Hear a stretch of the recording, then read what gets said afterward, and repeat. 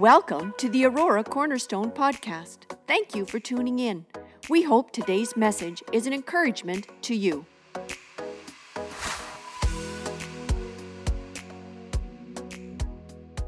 Welcome you this morning, and those who might be visiting with us today, we welcome you. Glad that you've joined us here at Aurora Cornerstone. We're going to dive right into the scriptures, and so if you have your device or your Bible, I invite you to turn with me to the book of Revelation. The book of Revelation. How many here find the book of Revelation confusing? Would you raise your hand? My hand's up too. The rest of you, we really would like to spend some time with you and find out from the rest of you how you've got this thing figured out. Seriously, I've been doing this a long time and I still find Revelation. I have just finished reading it. It just landed on my schedule just at this time for my own personal reading. Just finished it last week, beginning of last week. I got to the end of it and there's just a lot of weird stuff going on in Revelation. So we're going to dive into it. Here we go. Revelation chapter 1, verse 1. Follow along with me. The revelation of Jesus Christ, which God gave to him to show his servants was what must soon take place. He made it known by sending his angel to his servant John, who testifies to everything he saw, that is, the word of God and the testimony of Jesus Christ. Blessed is the one who reads the words of this prophecy, and blessed are those who hear it and take it to heart, what is written in it, because the time is near.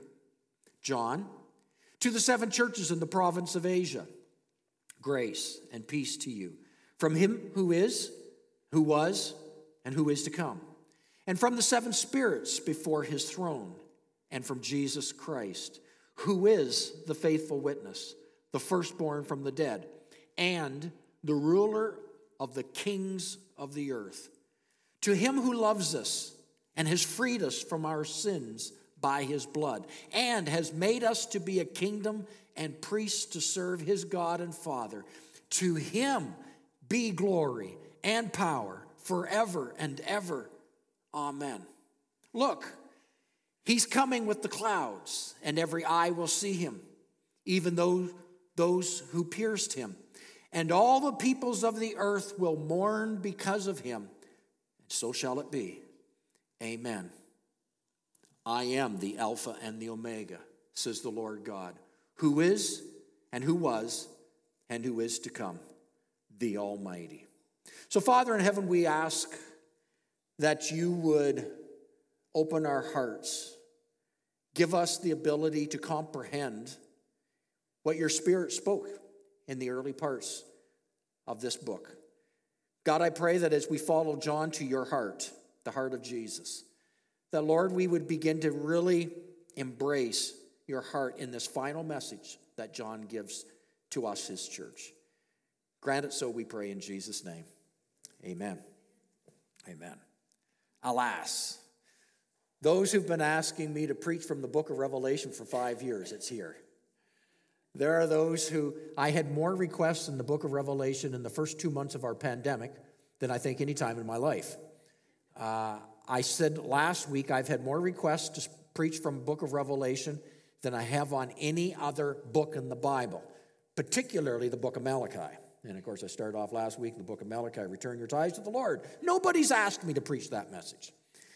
And yet I believe that the last book of the Old Testament and the last book of the New Testament relate, that we will not understand the revelation if we don't put some things in order, priorities. Anyway, that was last week. If you weren't a part of that, hope that you'll go back. It's on our website to listen to. Following John to the heart of Jesus. This is session number 11. I'm going to promise to you, I shouldn't probably say promise, but I'm going to work my best to, in 5 sessions, talk from the book of Revelation to finish it up. So it'll be towards the end of November. We started with the Gospel of John, and then we made our way through the letters, the love letters. Really, they're the love letters. To now the revelation. For the remainder of our journey, we're going to join John on the island of Patmos. Now, before you pack your bathing suit, you need to know a little something about the island of Patmos. Get out of your mind all these wonderful warm summer vacation islands down in the Caribbean, because the island of Patmos is not like that. The island of Patmos is in the Aegean Sea, and it's one big rock. No vegetation, really nothing to sustain life there. This 6-mile wide, 10-mile long island is not Club Paradise, but this is where we are joining John for the next 5 weeks. We're going to the island of Patmos with him. Barren terrain. Rome owned it, and it was where they put their criminals. It's kind of like Alcatraz. Has anybody here been to Alcatraz? Okay, yeah, I've been to Alcatraz. I'm not insinuating you were at Alcatraz. Neither was I, but we did a tour of Alcatraz, and that's probably the best picture of the island of Patmos. It's an island to banish the most hardened of criminals. You go there living, you come back dead.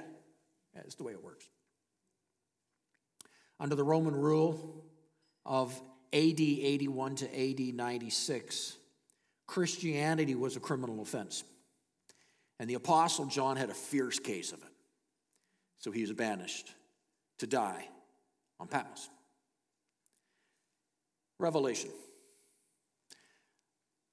I was about 10 years old, and in Sunday school, back then we had Sunday school, it was before the service.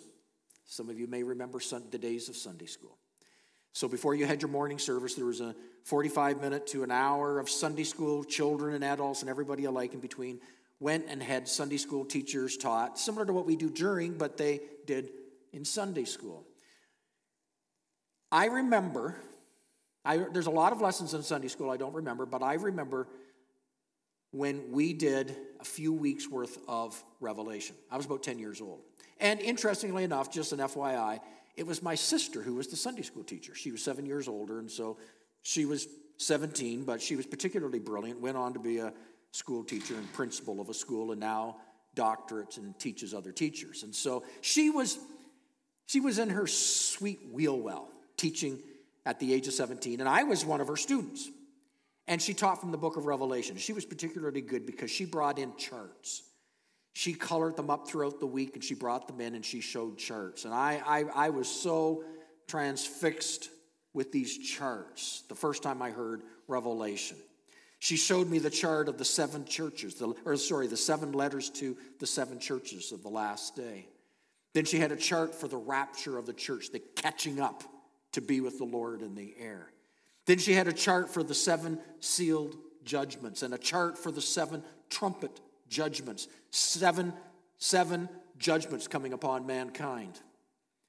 And then what about the Great Tribulation? Another 7 involved here. 7 years of the Great Tribulation, where prior to the tribulation, the catching up of the church. And then wonderful, peaceful, glorious, prosperous 3.5 years. And then in the middle, the break, the last 3.5 years, the most horrific years the earth has ever endured since the flood. Then she had a chart with the 2 witnesses, Elijah, Moses, come back to life again in the city of Jerusalem. Woo, and then killed, left on the streets. I remember it freaked me out as a 10-year-old. And then the false prophets, false prophecy. And then the battle of Armageddon in the valley of Jezreel. Then the 1,000-year millennial reign. Millennial, 1,000 years. And then the 1,000 years, speaking of, where Satan is confined to the pit. And during that time, there are those who could still come to Christ. And then at the end, he's released from the pit. Final judgment. I remember the charts. My sister. Allow me to start our time here today by saying the book of Revelations will never make sense. This is my opinion, of course. The book of Revelations will never make sense merely as a collection of prophecies until you approach it as a handbook on worship. Say that again. I don't believe you will make sense of the prophecies unless you approach it as a handbook on worship. That's going to be what my job today is, to help you to see it's a handbook on worship. That's my job today. I feel led. When we think of Revelations, it's so easy to get caught up in the multi-visions of Revelations. Chapter 4, verse 2, the multi-faced beings who are chanting around the heavenly throne. Chapter 6, the vari-colored horses galloping into the night with voices of thunder, giving them the command to charge. Chapter 9, locust-like beings crawling on earth's surface with stingers in their tails. And if they sting you, it will be agony that you will not die, you will simply suffer. It's kind of like the Lord of the Rings all over again. My goodness. Chapter 13, the seven-headed, 10-horned monster that rises up out of the sea and given global control by a dragon. Chapter 16, demonic frogs and 2-horned lambs bringing global warfare. Chapter 17, a blood-drunken, scarlet, purple-clad harlot who straddles a monster and sexually manipulates all of the world's politicians and then murders all the church leaders. Yikes. If we focus on the visions, we'll miss the point. And people do.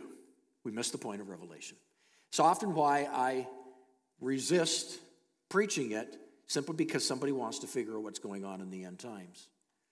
I think there's better scriptures. I think Matthew's a much better scripture to go to than the book of Revelations if you want to know the times. If we focus on the visions and we miss the point that Jesus is the point. The point of Revelations is the vision giver, not the visions. It's him who gives the visions. The title of the book, Revelations chapter 1, verse 1, you turn to it, and it sets the course for the entire book. The revelation of Jesus Christ. It's not the revelation of end times. It's not the revelation of prophecies. It's not the revelation of weird and animal-like things happening. It's the revelation of Jesus. It's the revelation of Jesus Christ. It's not primarily about prophecy. It's a message about the prophet, Jesus. The very word of God himself, showing us something of his heart. And so we miss it if we don't approach it. Revelations is actually a handbook of worship. When you close it, it should be calling you to pause and to lift up your voice and worship him. And if you miss it, if you're trying to do church and you're putting arrows and that's what you're trying to do, then you will have missed why it was given. The point is here, it's a handbook on worship. And in our mindset, I'm going to suggest our Western mindset. Because our Western mindset is primarily linear. You know what I mean when I say linear versus circular? Much of the world's population has a circular philosophy mindset, meaning that it's around relationships. But in our Western mindset, we have a tendency to want to figure out what event takes place next. We want to know the chronology of things.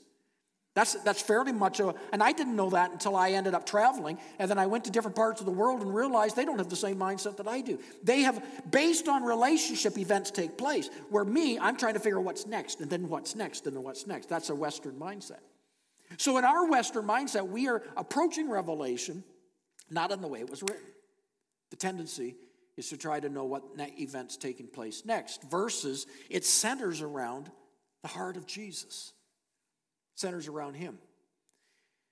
I don't believe it's opposing to have intellectual pursuits from spiritual passion. And Revelations is about both. We approach Revelation. Oftentimes people approach Revelation seeking to gain insight to my future, wanting to know the things yet to come, and when will they come. And in so doing, we miss Jesus. in Revelation. This letter was given to the servants of Jesus, verse 1. So I'm going to say this. This letter is for you and I today. I'm a servant of Jesus Christ, are you? And it's given to the servants of Jesus. So this is my book. He sent this to you. Now, if you just pause for a second and say, well, no, he didn't send it to me. He sent it to all of us. Well, do we deny that he knew you would exist and that you would be hearing or have already read this? I would say, no, it is to you. It's to me. You can put your name in there. The book is to you, the servant of Christ. He wants you to understand this.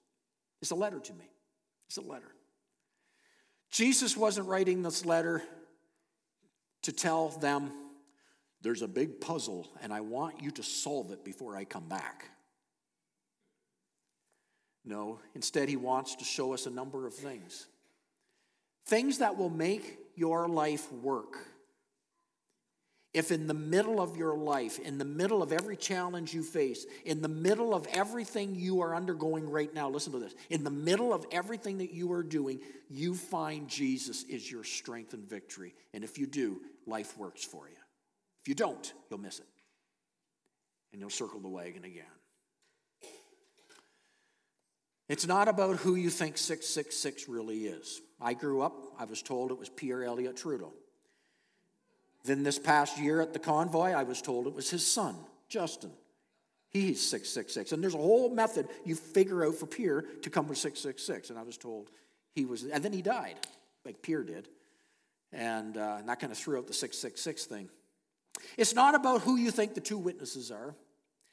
It's not about who you think or when you think the rapture will occur. It's not about your theory of pre-trib, mid-trib, and post-trib. It means tribulation. It's to focus on Jesus. Jesus, help me to understand your heart. See, John, we're following John to the heart of Jesus, and John is trying to say this in the fragility of human effort. In verse 3, Jesus says the time is near. Chapter 1, verse 3, the time is near. The time is near. And I know I've heard this many times. Yeah, Pastor, I heard that when I was a boy, and I did too when I was 10 years old in the Sunday school class. The time is near. You need to be ready. It could be tonight. The thief comes in the night. And right at that time, we had the movie Thief in the Night by Mark IV or whatever it was, Production Studios, Thief in the Night. Scared the jeebies out of me watching The Thief in the Night. And, you know, how many of us didn't get up in the morning and couldn't find mom or dad around? We thought the rapture took place and we were left behind, right? Scared us and how many times that happened? How many times? And our parents would play into it, you know. They'd do that just to scare us and say, you need to be ready, you know. That lie you told. So we've heard people say, you know, when in verse 3, the time is near, Jesus says the time is near. We say, yeah, it's been near for 2,000 years. Here's the point. The Lord needs us to gain a heavenly perspective when we hear that. The time is near. Let's get out of this moment for a second. I know it's hard. The time is near. Let's get a heavenly perspective. Otherwise, you will continue to be driven by this world's continuum. Jesus is saying, because the time is near, he's saying, I want you to see that wherever you are at the end of, whatever you're doing at the end of, where are you? The end of where you are. Whatever difficulties you are finding yourself in now, whatever struggles you are in right now, this is all brief comparison with what life is ultimately about. That's what he's saying. The time is near, meaning, don't get caught up because we get so caught up in our calendars and in our moments of time. He says, don't lose perspective. We are a small part of something. Your life is bigger than this moment that you're going through. You might think it's the be-all that ends all and the world stops right there. And he says, no, the time is near. There's a bigger ultimate story going on. There's a bigger story. Realize you're part of a bigger story. And it's still being scripted. So friends, your life is not ultimately about your present financial problem because it can consume you. But life is not ultimately about that. It's not ultimately about your present home problems or your present health problems, or whatever the problems might be. And I'm not suggesting that I'm not saying be passive about these problems, but what he's saying here, make sure you see Jesus in the midst of what you're going through. Don't let these moments overshadow Jesus is with you. And it so happens, it happens all the time. How many times we get through a frantic, fret-filled day, and we never just stopped and says, I need to just bring Jesus into this. I had a board member, I've mentioned this before, and honestly, he didn't have a whole lot to offer in regard to ideas and insightfulness. But when we came into complex problems that we were facing as a church, he would not hesitate to stop and say, why don't we just spend a moment and pray about it? And I so appreciate it. I hear him today in moments where it's just like, okay, situations are big right here, and it's consuming. And the last thing your mind is thinking about is, why don't you just stop and pray for a moment? Jesus, I bring you into the center of this. That's what Revelation chapter 1 is attempting to do. So from verses 9 to verses 20, the letter reveals, I'm going to share 6 things we can learn about our Lord as we follow John to the heart of Jesus. Let's go. Number 1, verse 9. Starts off in verse 9. If you have your Bibles, look to it. I, John, your brother and companion in the suffering and kingdom patient endurance that are ours in Jesus, was on the island of Patmos because of the word of God and the testimony of Jesus. On the Lord's day I was in the Spirit, and I heard behind me a loud voice like a trumpet which said, write on a scroll what you see and send it to the 7 churches. And then he lists off the 7 churches. Okay. First one, Jesus' love can find you anywhere. Verse 9, I, John, was on the island of Patmos. I want to start there. I, John, was on the island of Patmos. Today, there are tour ships that will take you by the island. You can see the island where John was for a number of years, where he delivered this letter, where the vision of God was given him. But back in John's day, it was really an unknown island. And the point in all this is Jesus was visiting John, and John wanted to make that the point. John's point in saying that I, John, was on the island of Patmos, his point was saying no matter how you find yourself in a God-forsaken place, you know that expression, God-forsaken? I'm going to suggest there is no place God-forsaken. Because if there ever was a place in the Roman Empire, it was the island of Patmos that people said God forsook. You went, but you didn't come off. It's a God-forsaken island. And yet John was saying the contrary. John was saying, if you believe you are in a God-forsaken place, realize, Jesus is saying, realize my love finds you. Wow. I, John, was on the island of Patmos, and the love of Jesus found him right there. Jesus' love can find you anywhere. You know, if I was to stop right here and God bless you and send you on home, that could be enough to sustain you for a while right there. No matter what you are at the end of now, you have not gone too far where his love hasn't sought you out and found you. Praise God. I get blessed right here. This is the part that I got all blessed early this morning, and an old song came in my heart. I love you, I love you, I love you, and it repeats and it repeats. For my heart will follow wholly after you. I love you, Lord. Why? Because wherever I am, there is no place I can hide. No place I can be sent. No place I can be banished to where his love hasn't found me. Praise God. I, John, was on the island of Patmos, what was seen as a God-forsaken place, and there his love found me. There's a worship song, we sang it last week, and we may well close in it today. The words go like this: the reckless love of God chases me down, fights till I'm found, and leaves the 99. The overwhelming, never-ending, reckless reckless love of God. You know that word? I didn't like the song at first because I didn't like the word reckless. Because I was told when I was growing up I was a reckless teenager. And it was never in a positive sense. But I looked up the word reckless, and the word reckless means at the sake of your own risk. And it comes from Philippians chapter 2, where it says that God humbled himself. Jesus, the Son, humbled himself and did not consider his deity so great that he wouldn't make himself of humanity so that we might know his love. And some would call that reckless. One of the parts of the definition is he risked everything so he could be with you. So there it is, reckless. Now I kind of like the song now that I know what reckless means. It wasn't, just, you're a reckless driver. It was, no, he abandoned everything. Now the song makes sense. There's no shadow you won't light up, mountain you won't climb up coming after me. There's no wall you won't kick down, lie you won't tear down coming after me. We sing that song. This is what John is saying. I, John, was on the island of Patmos. His love can find you anywhere. Praise God. Secondly, verse 10. Let me just continue there. Verse 10 says, on the Lord's day, I was in the Spirit. On the Lord's day, I was in the Spirit. And a loud voice behind me like the trumpet.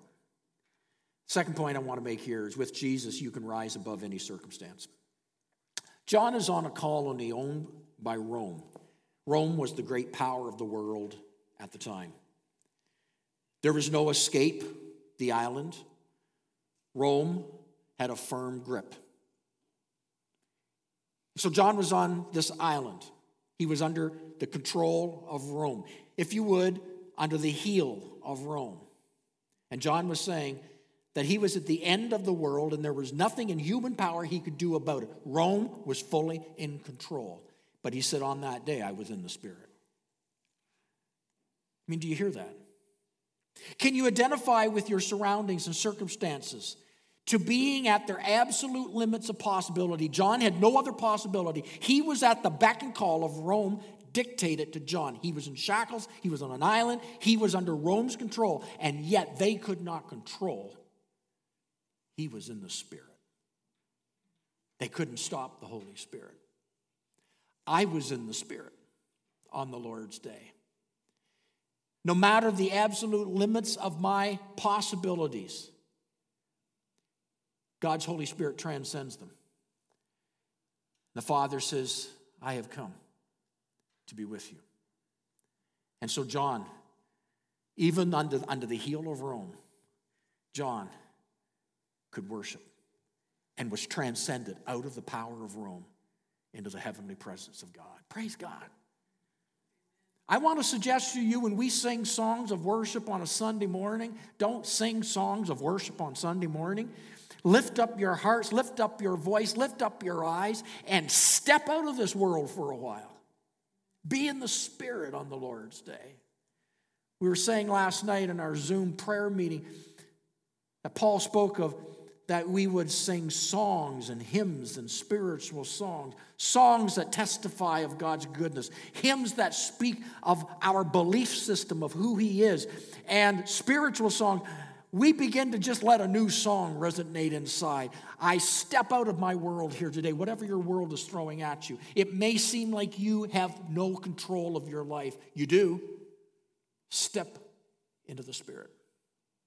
Praise God. You can do it. I, John, on the island of Patmos, was in the Spirit on the Lord's day. I was in the most hated part of the world, and yet I was in the most glorious place. I was in the Spirit. And so can you. So can you. With Jesus, you can rise above any of your circumstances. Paul would say it. He says, this is not a hallucination. This is not getting you into your happy place. This is a reality. Paul would recognize the reality. He says, neither height nor depth, angels or principalities or powers, things present or things to come, or any other thing can separate you from the love of God through Christ Jesus our Lord.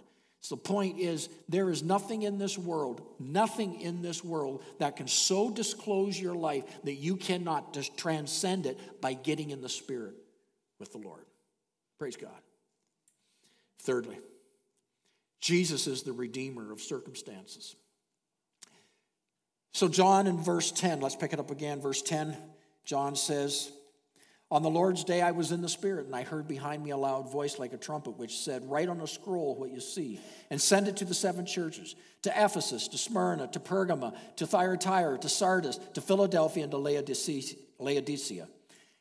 And then I turned to see where the voice was. He was speaking to me. Okay, I like how if we go back even to verse 8, it says, Jesus describes himself, I am the Alpha and the Omega, says the Lord God, who is and who was and who is to come, the Almighty God. Alpha is the first letter of the Greek alphabet. It's the first letter. It's like A. Omega was the last letter and is the last letter in the Greek alphabet. It's like our letter Z. I am the A and the Z and everything in between. I like what Eugene Peterson's translation from the Greek text, the Message Bible, says. He says, the God who is, the God who was, and the God about to arrive. Don't you like that? I'm going to do the God who is, the God who was, and the God about to arrive. He's still active. And Jesus is saying, your history can't be written until I have the last word. We think our history is all pretty predestined. Nothing can change. And he is saying here in this text, he is saying Jesus is the redeemer of circumstances. And history, he's the beginning, he's the end, and he's everything in the middle. And he's saying your history is not predetermined until I have the last word in your life. If Jesus is the beginning, our author, our finisher of faith, if he is the creator, the consummator, the redeemer and healer, then wherever you are in life's history, Jesus is there. He's saying, I am going to write the end of your story, and I'm going to write it in my way, no matter your circumstances. So you think your circumstances have dictated your history? Jesus says, I write your story, and I finish your story my way. You got to believe that. Revelation chapter 1, verse 12, it continues on. I turned around to see the voice that was speaking to me, and when I turned, I saw 7 golden lampstands. And among the lampstands was someone like the Son of Man, dressed in a robe, reaching down to his feet, and with a golden sash around his chest. His head and hair were like white wool, white as snow, and his eyes were blazing fire. His feet were like bronze, glowing in a furnace, and his voice was like the sound of rushing water. In his right hand he held 7 stars, and out of his mouth came a sharp double-edged sword. His face was like the sun shining in all its brilliance. Verse 17, and when I saw him, I fell at his feet as though dead. Then he placed his right hand on me and said, do not be afraid. I am the first and the last. Here John was writing somewhere between the dates of 85 AD and 95 AD. We don't know exactly when. I'm going to say 90 AD, take or give. He's about 90 years old. He's describing his encounter with Jesus. Now let's remember something here. This is somebody, unlike any of us, this is somebody who knew Jesus in the flesh. This is somebody who for years walked with Jesus, talked with Jesus, brushed up alongside Jesus, ate with Jesus. He was with Jesus for over 3 years, day in, day out, for over 3 years. John knew the Jesus who walked on this earth. This is the John who knew him on the hills of Jerusalem, who knew him on the Mount of Olives. When John wrote this letter of Revelation, he is 60 years removed from the last time he saw Jesus in person. 60 years removed.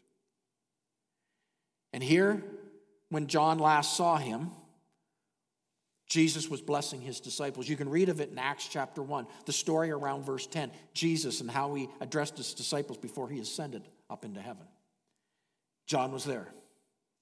John is recalling, as he wrote in the Revelation, he's recalling his actual time with Jesus. 60 years prior, he walked and talked and fellowshiped with Jesus in person. And now here, he sees Jesus again in a vision. And this encounter is totally different than he remembers Jesus. This is somebody who knew Jesus. He hears a loud voice like a trumpet. He had never heard that coming from Jesus before. He turns and looks. And now what he begins to describe, he struggles. You pick it up in his words. Don't you pick it up? He's struggling to describe it. This is somebody who knows Jesus. He's struggling to describe. His words are failing him. He labors to come up with his words. He has eyes like fire. His hair like anything I've ever seen. And then he goes and he tries to describe the splendor and majesty of Jesus. And then in verse 18, he hears Jesus say these words, I hold the keys of death and Hades. The Bible says that when John looked at him, it was too much. This is somebody who knew what Jesus looked. When John looked at him 60 years later, when John beheld him in the vision, it was too much. The Bible says, John declares, I fell down like I was dead. I fell down like I was dead. Some believe he was slain in the spirit. I fell down like I was dead. Down I went. I guess here's the point I'm trying to make. Although no one knew Jesus more than John, I would contest no one knew him better than John, humanly speaking. I mean, John was the disciple. He referred to himself as the one whom Jesus loved. We've been talking about that as we've been going through this journey. John was the one who always was getting right up beside Jesus. He was scuttling up beside Jesus all the time. Even when Peter wanted to have a private conversation, John was there. John never went far from Jesus. And when they sat at the table, there was John right beside Jesus at the table. Insomuch so when disciples wanted to say something to Jesus, they would ask John, would you ask Jesus? And John had no hesitation to put his manly head on Jesus' shoulder. He loved him that much. And he knew that Jesus loved him. This is the same John who now in the sight of the triumphant Christ, it was more than he could bear. Beloved, this morning, never lose sight of how huge, how wonderful, how absolutely awesome your Redeemer is today. He's not simply a lamb that was slain. He's the King of kings and the Lord of lords. And John beheld him in a way he had never seen him before. So let's recap it. Jesus' love can find you anywhere. With Jesus, you can rise above any circumstance. Jesus is the Redeemer of all your circumstances. Number 4, Jesus really is closer than you think. When we think we're at the end of life and what life offers us, and that there is no more, the Lord says, you may think you know me well, like John, my beloved, but you haven't seen anything yet. You haven't seen anything yet, Wayne. You think you know, but you have yet to behold me. He is saying, lift up your heads. Lift them a little higher, because I am greater than you have ever known. I am greater than you can imagine. I am more powerful than you think, and I am closer than you think. So I pray along with the Apostle Paul that the eyes of our hearts here today may see this. Paul likewise had a vision. And here's how Paul described it in Ephesians 1:18. I pray the eyes of your heart may be enlightened in order that you may know the hope to which he has called you, the riches of his glorious inheritance in his holy people, and his incomparably great power for us who believe. That power is the same as the mighty strength he exerted when he raised Christ from the dead and seated him at the right hand in the heavenly realm, far above all rule and authority and power and dominion and every name that is invoked, not only in the present age, but also in the one to come. And God placed all things under his feet and appointed him to be head over everything for the church, which is his body, the fullness of him who fills everything in every way. Wow, we get it. Okay, Jesus is really closer. He's really closer than I think. Number 5, I take you down to verse 15. Jesus is your security. John describes his feet were like bronze glowing in a furnace. Feet that were once wounded have now become the feet of dominion. Bronze denotes strength. Think about the last thing the disciples saw of Jesus. Luke 24:51. They watched him go up. Angel showed up in Acts 1:8-10 tells us, why do you stand here gazing? In the like manner you saw him go, he will come. The last thing, what did the disciples see? They saw his nail-pierced feet leaving. And so John, quite aware of that, speaks of his feet. But now he's not talking the nail-pierced feet. He says his feet had a bronzen quality. Didn't say they were bronze feet. They said they appeared as bronze. They were like bronze. The glory and authority of Jesus who sits on the throne is evident that all principalities, all powers are under his feet. And he has called you and I to find completeness in him. Jesus is my security. His feet are like bronze. All authority is under him. I'm secure in him. And lastly, Jesus' hand is upon you. If you continue to read verses 16 through to 20, you will notice that in verse 16 that the Savior has his right hand on the stars. Think about it. Stars are big. Okay, we're not talking stars in Hollywood. We're talking real stars. It says here, Jesus has his hand on the stars, his right hand on the stars.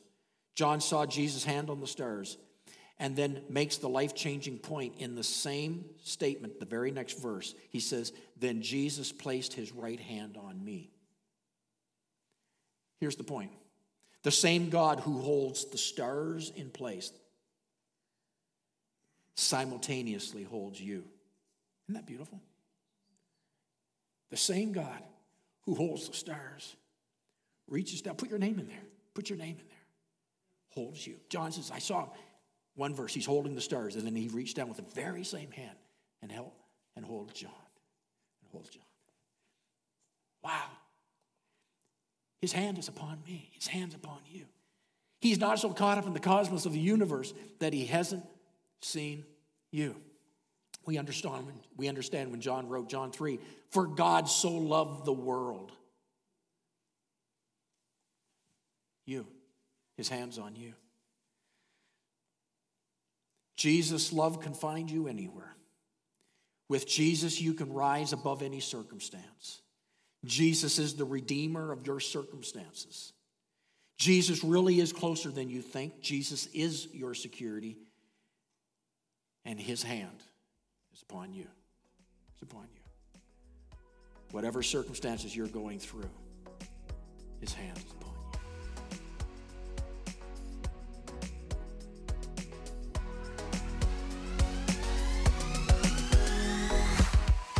Thanks for listening to the Aurora Cornerstone podcast. Remember to subscribe.